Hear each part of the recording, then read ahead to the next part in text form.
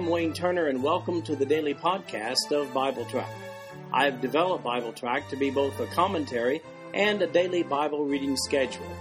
These podcasts cover the text and commentary, which may be found at www.bibletrack.org.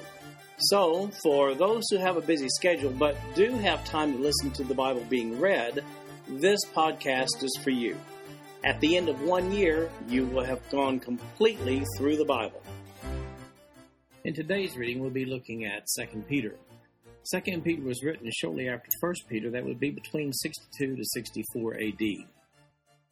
Getting right into chapter 1, we find the benchmarks of committed Christian living in verses 1 through 4. Simon Peter, a servant and an apostle of Jesus Christ, to them that have obtained like precious faith with us through the righteousness of God and our Savior Jesus Christ. Grace and peace be multiplied unto you through the knowledge of God and of Jesus our Lord, according as his divine power hath given unto us all things that pertain unto life and godliness, through the knowledge of him that hath called us to glory and virtue, whereby are given to us exceeding great and precious promises, that by these you might be partakers of the divine nature, having escaped the corruption that is in the world through lust. Verse 1 contains an interesting comparative phrase regarding the quality of one's salvation.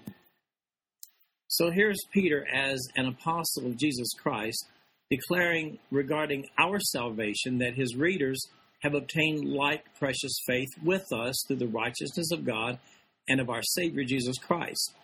The phrase like precious there comes from a Greek adjective which means equally precious, a reference to the fact that their salvation in Jesus Christ and our salvation is in no way inferior to his very own as an apostle of Jesus Christ.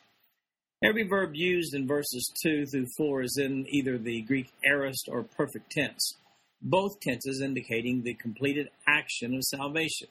So here's what a believer gets at the point of salvation in Jesus Christ. We see in verse 2, he gets the inclusion of grace and peace. In verse 3, the awarding of all those things that pertain to life and godliness. Verse 3.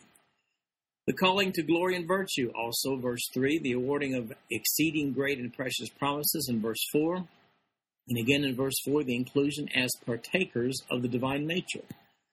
Because of all this, believers have escaped the corruption that is in the world through lust. We see that at the end of verse 4.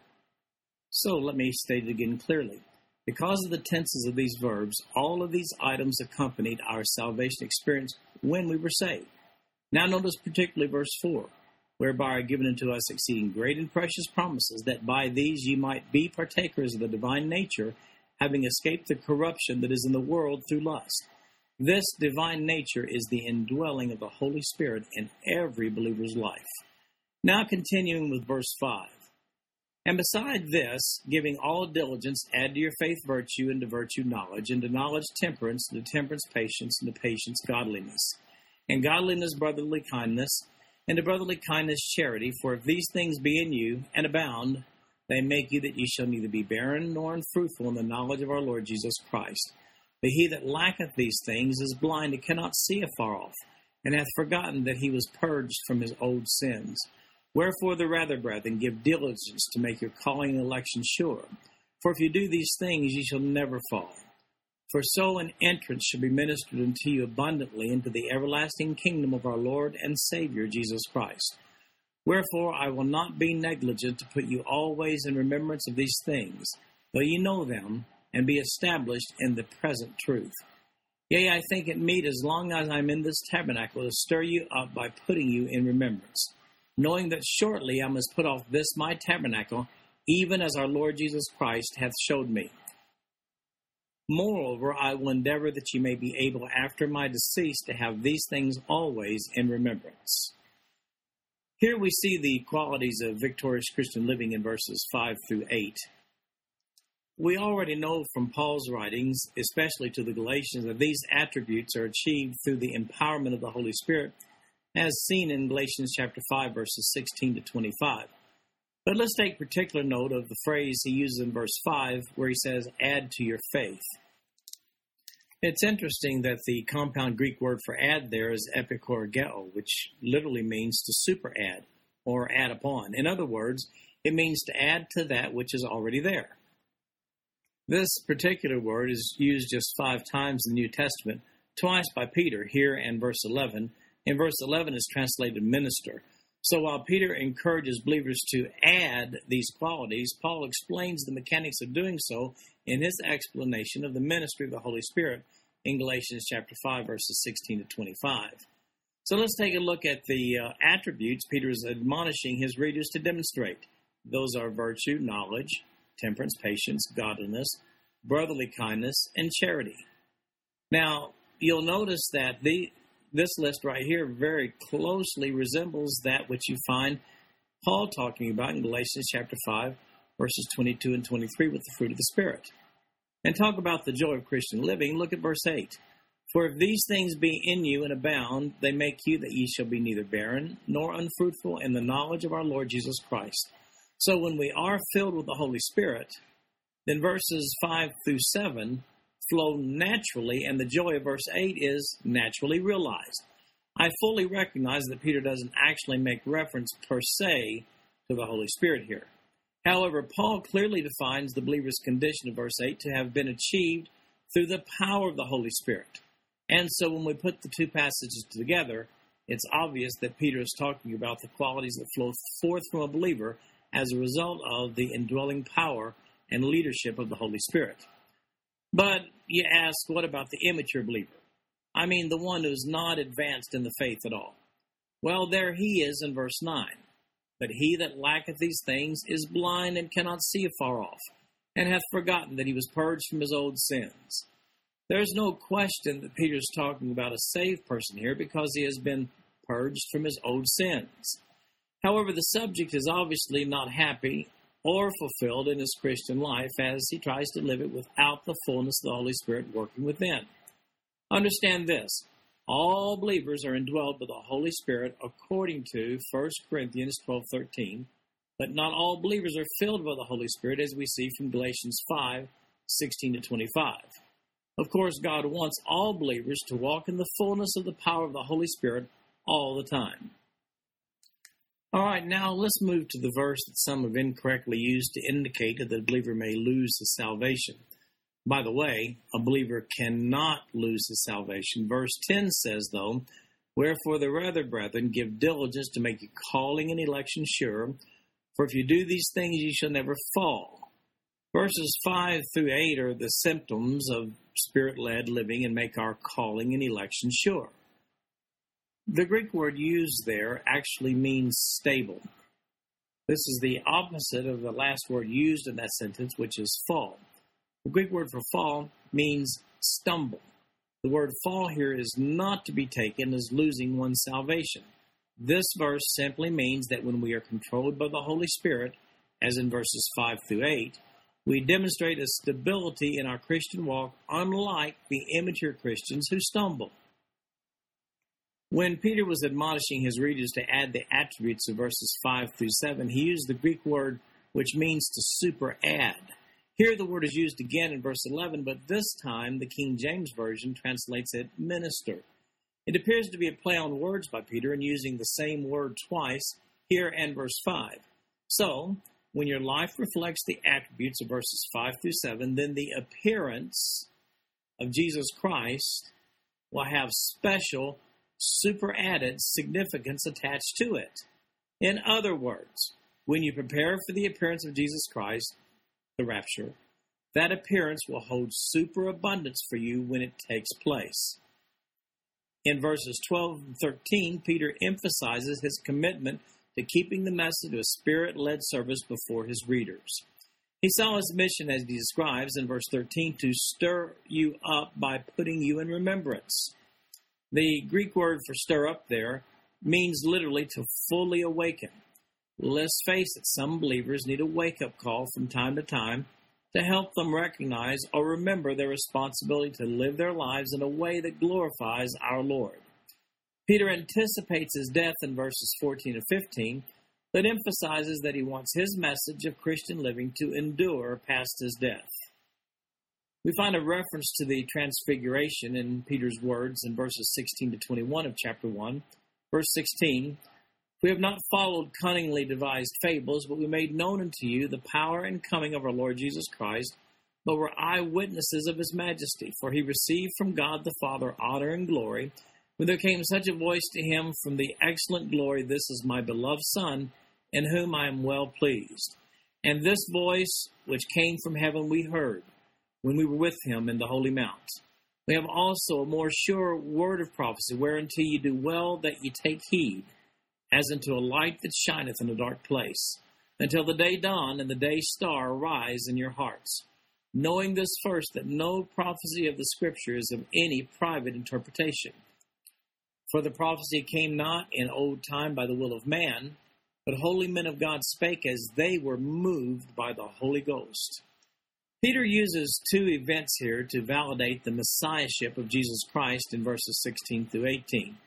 The supernatural occurrences at his baptism being the first one, and the second being the transfiguration.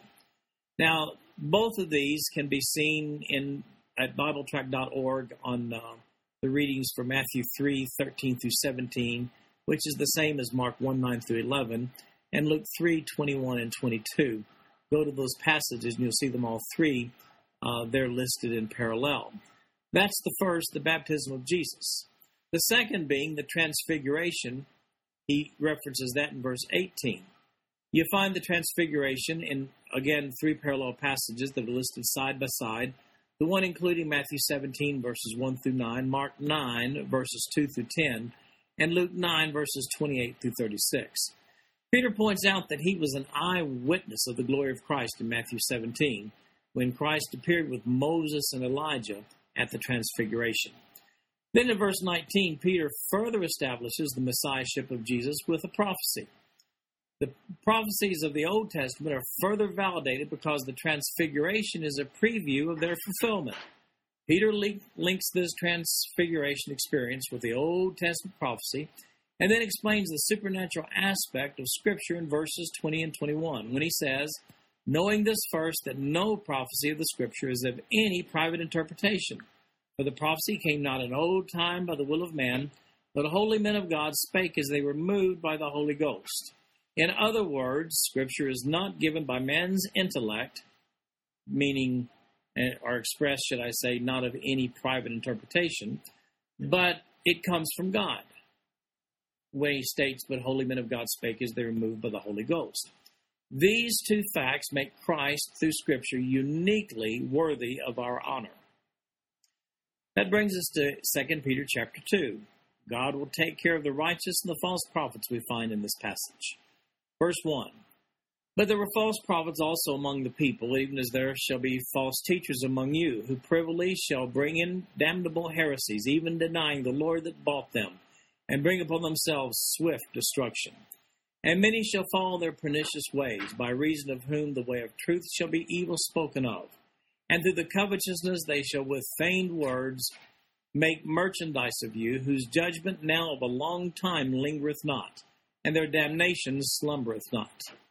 Here's a chapter with some rather sobering warnings to those who resist the truth and preach false doctrine. False doctrine is false doctrine. It's seated in wickedness. False teachers many times have elements of truth all through their teaching, but false doctrine, keep in mind, is false doctrine. Beware of those who do not embrace the entire doctrine of righteousness in their teaching. Disregard their eloquence or rationale. Always go for 100% truth. Now let's deal with the doctrinal implications of this passage with regard to the state of salvation for those false teachers. It's unrealistic to read this chapter and conclude anything other than these false teachers are headed for hell. Peter goes out of his way with his terminology and examples to make this abundantly clear. Now for the problem. What then does verse 1 mean when it says, even denying the Lord that bought them? I mean, if you bought, aren't you saved? Well, in case you're wondering, you won't get any help from knowing the Greek verb for bought. Here it's agorazo. It simply means to buy. Quite a lot has been written on this verse in way of explanation. Much of what has been written sounds like double talk. giving so much irrelevant information that one may not realize the real issue is not really being satisfied. So let's try to cut through the double talk and come to some viable conclusion about what this verse means. Let me give you a couple of positions held by credible Bible teachers on this verse and give you an opportunity to decide for yourself. Position number one says that these false teachers understand terminology and claim to have been bought by Jesus Christ, though in fact they are unregenerate. So Peter is just citing the claim that they have been bought, as in redeemed by Christ by his death on the cross. The second position is this: everyone who comes into this world is bought, but until they receive Christ as their personal Savior, it is not appropriated for them. This position states that bought is not necessarily saved. In other words, all saved people are bought, but not all bought people are saved. So regarding the second position here, give some thought to this. Romans 5:8 says, "But God commendeth his love toward us, in that while we were yet sinners, Christ died for us." And then there's 1 John 2, verses 1 and 2, which says, "My little children, these things write I unto that ye sin not. And if any man sin, we have an advocate with the Father, Jesus Christ the righteous." And here's what I want you to see. It says in verse 2, "And he is the propitiation for our sins, and not for ours only, but also for the sins of the whole world." It is certainly plausible to assume that Peter may have been writing in these terms in reference to false teachers being bought, though having never appropriated salvation for themselves by trusting Jesus Christ as personal Savior. You may find it helpful to know the underlying Greek noun used 4 times in these 3 verses. Apolia. The King James Version translated as damnable and destruction in verse 1. In verse 2, it is translated as pernicious ways. In verse 3, it is translated damnation. Peter used the same exact word in all 4 instances.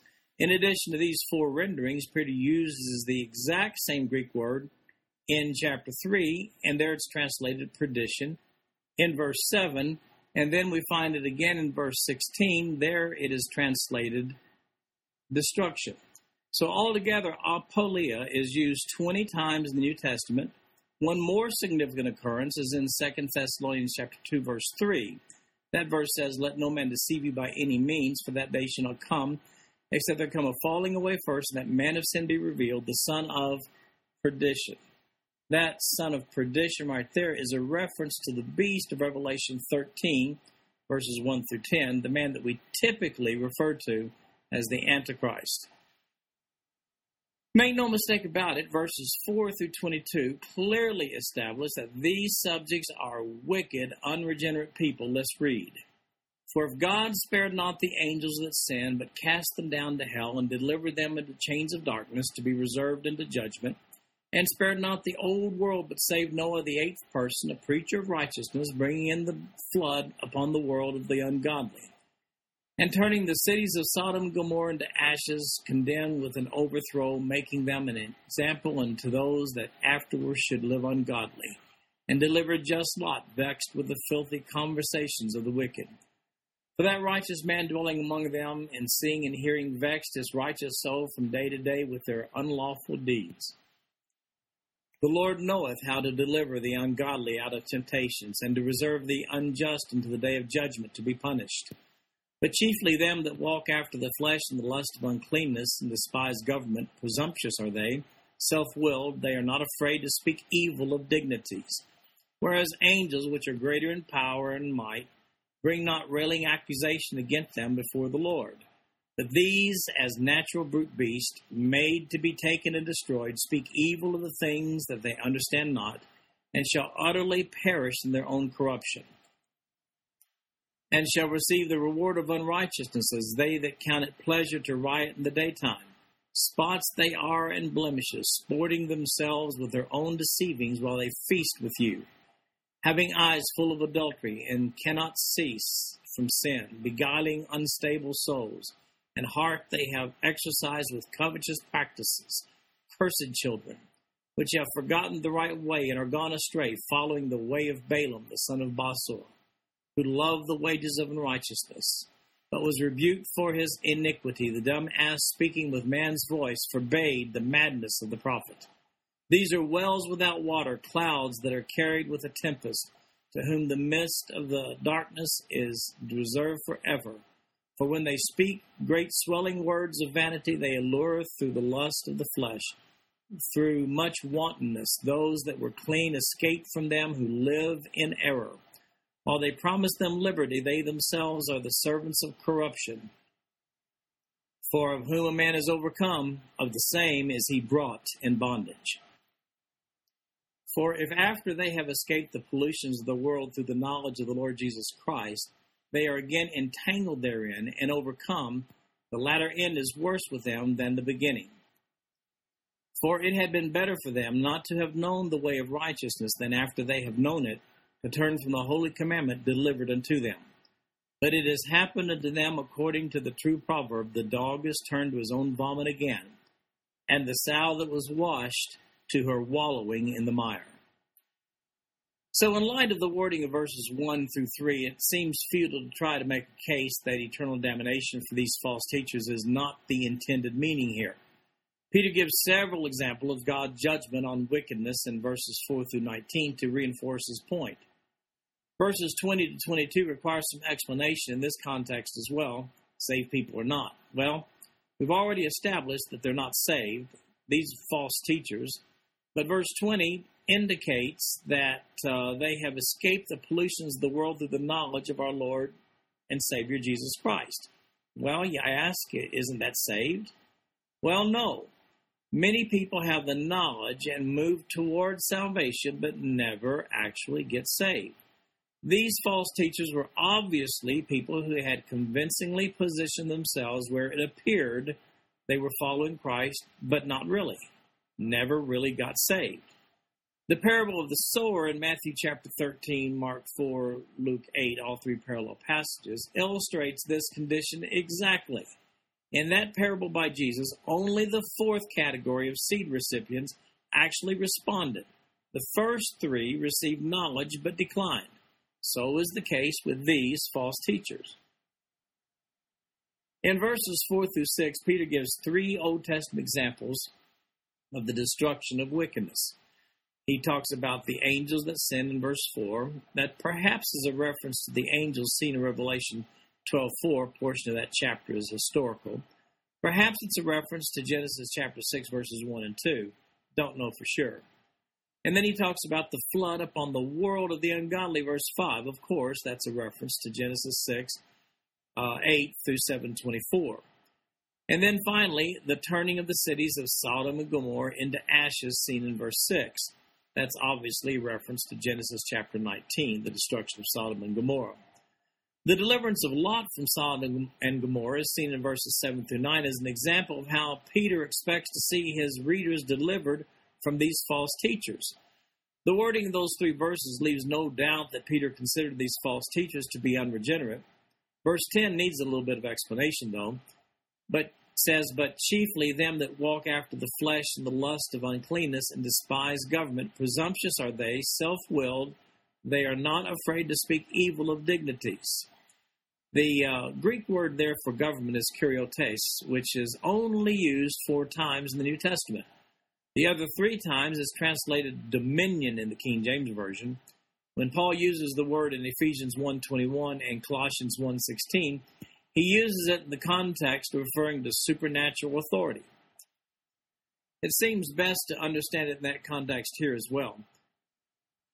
Furthermore, the word dignities comes from the Greek word doxa, which is frequently used in the New Testament and almost always translated glory. Translating it as dignities in the King James Version only occurs here and Jude verse 8. So the wording of verse 10 doesn't really reflect their resistance against human government, but rather their resistance against supernatural powers. That understanding is supported by verse 11, where it is said that the angels, these supernatural powers, bring not railing accusation against them before the Lord.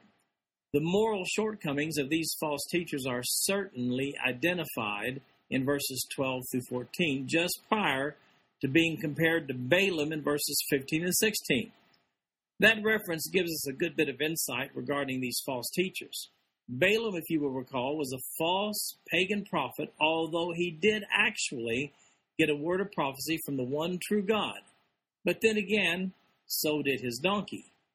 We start reading about him in Numbers chapter 22, but here's the bottom line on Balaam. Balaam was an enemy of God and of Israel who just happened to get a word from God. In verse 17, these false teachers are compared to empty wells and storms without rainfall. In other words, they often promise but don't deliver spiritual nourishment. We see in verses 18 to 22 that their motivations are altogether corrupt. Regarding the issue of the authenticity of their faith in these verses, Peter wraps these false teacher comments up with an Old Testament proverbial quote. That's Proverbs 26:11. And here it is. As a dog returneth to his vomit, so a fool returneth to his folly. This puts the lid on the case of these false teachers. They are unregenerate, evil people who verbalize just enough truth to doctrinally snag the uninformed. In 2 Peter chapter 3, we find in the first 9 verses, Peter addresses the issue of what's taking so long.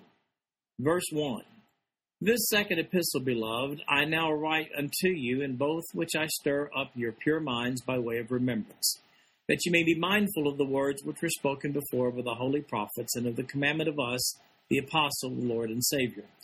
Knowing this first, that there shall come in the last days scoffers, walking after their own lust, and saying, Where is the promise of his coming? For since the fathers fell asleep, all things continue as they were from the beginning of the creation. For this they willingly are ignorant of, that by the word of God the heavens were of old, and the earth standing out of the water and in the water, whereby the world that was then, being overflowed with water, perished. But the heavens and the earth, which are now, by the same word are kept in store, reserved unto fire against the day of judgment and perdition of ungodly men. But, beloved, be not ignorant of this one thing, that one day is with the Lord as 1,000 years, and 1,000 years is one day. The Lord is not slack concerning his promise, as some men count slackness, but is longsuffering to usward, not willing that any should perish, but that all should come to repentance. Does it seem like a long time? A long time for the promise of the return of Jesus Christ? Well, Peter addresses this issue in verses 1 through 6 when he compares our waiting for the return of Jesus to that of the long wait for the judgment of God against the inhabitants of the earth prior to the flood. He indicates in verses 3 and 4 that there will be those who will prompt others to question the promises of God, just as in Noah's day. In that passage, Noah appears to have preached righteousness for 120 years prior to the flood, but to no avail. We see that in Genesis chapter 6, verses 3 through 7. So Peter concludes this comparison in verse 7 when he says, But the heavens and the earth, which are now by the same word are kept in store, reserved unto fire against the day of judgment and perdition of ungodly men. In other words, just hang on. It's coming. And really, the wait isn't that long after all. He says in 2 Peter chapter 3, verse 8, But beloved, be not ignorant of this one thing, that one day is with the Lord as 1,000 years, and 1,000 years is one day. God has a timetable. We get impatient, but to him everything is right on schedule. Perhaps Peter was thinking of Psalms chapter 90, verse 4, when he made that quotation, For 1,000 years in thy sight are but as a yesterday when it is past, and as a watch in the night. Some have used verse 8 here as a consistent timetable formula. I'm not comfortable with the notion that one day with God always means 1,000 years with man. That formula has been used in a variety of prophetic applications and even utilized as an innovative look at the 6 days of creation. The emphasis for Peter here is that God's definition of a long time is not necessarily our definition of a long time. I really don't feel comfortable making it mean anything beyond that simple fact. Verse 9 has created a dilemma for some, where it says, The Lord is not slack concerning his promise, as some men count slackness, but is long-suffering to us, we're not willing that any should perish, but that all should come to repentance. For those who firmly teach that God has determined that some people who are born into this world are willed to be lost without hope of salvation, this verse is quite difficult for them to explain. Now, their view is that saved people only are being called upon to repentance in this verse. In view of the Noahic flood analogy, verses 5 and 6, that position simply doesn't make sense. This verse seems instead to indicate that God is allowing time, lots of time, for the salvation of more people prior to his return, because he is not willing that any should perish, but that all should come to repentance. If you got some questions about the issue of foreknowledge, election, and predestination, check my notes on Bible Track on Romans chapter 9, where I deal as thoroughly with it as I know how. Then we find that sometimes a day is not really a day at all. 2 Peter chapter 3, verses 10 through 13. But the day of the Lord will come as a thief in the night, in the which the heavens shall pass away with a great noise, and the elements shall melt with fervent heat. The earth also and the works that are therein shall be burned up. Seeing then that all these things shall be dissolved, what manner of persons ought ye to be in all holy conversation and godliness, looking for and hasting unto the coming of the day of God, wherein the heavens being on fire shall be dissolved, and the elements shall melt with fervent heat. Nevertheless, we, according to his promise, look for new heavens and new earth, wherein dwelleth righteousness. So verse 10 begins by saying this, but the day of the Lord will come as a thief in the night. So what day exactly is that day that he's talking about? Is he talking about the rapture, the day that happens, or the day the second coming of Christ happens, or the day the beginning of the new earth and the new heaven take place? What's he talking about? Well, the word day here is undoubtedly used figuratively, like we use it ourselves. You know, we say sometimes like, well, back in my day, or there's coming a day. Paul used the word similarly in 2 Thessalonians chapter 2, verse 3. As a matter of fact, we know from the book of Revelation that the events of 2 Peter chapter 3, verses 10 through 13 may be a description of those which take place during the last few weeks of the tribulation, during the vile judgments of Revelation chapter 15. Perhaps, however, Peter is making reference to the occasion detailed in Revelation 21:1, which follows immediately upon the heels of the millennium, when the earth is completely destroyed at once and a new earth is created. As a matter of fact, the wording of verse 13 matches exactly the provisions of the new heaven and the new earth of Revelation chapter 21. By the way, nobody knows when a thief is coming. It is reserved for our future as a big old surprise. That being the case, verse 11 encourages us to be in pursuit of godliness at all times. In the new heaven and the new earth, only righteousness will prevail. We see that in verse 13. And finally, Peter says in the last 5 verses, stand strong. Beginning with verse 14. Wherefore, beloved, seeing that ye look for such things, be diligent that ye may be found of him in peace, without spot and blameless. And account that the longsuffering of our Lord is salvation, even as our beloved brother Paul, also according to the wisdom given unto him, hath written unto you. As also in all his epistles, speaking of them of these things, in which are some things hard to be understood, which they that are unlearned and unstable wrest, as they do also the other scriptures, unto their own destruction.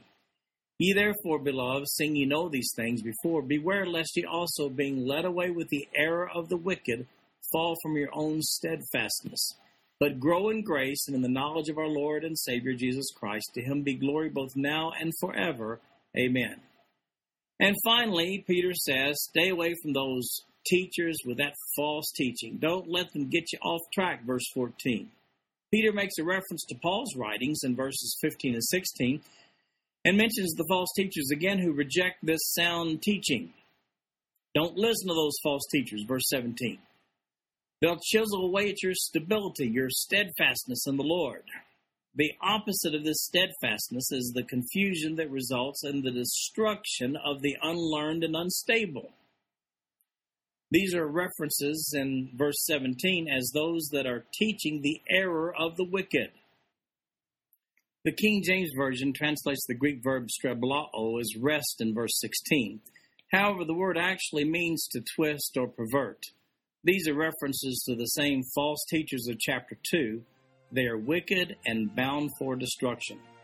So here's the lesson. Stick with the unadulterated Word of God. Here's the key to victorious Christian living in verse 18. But grow in grace and in the knowledge of our Lord and Savior, Jesus Christ.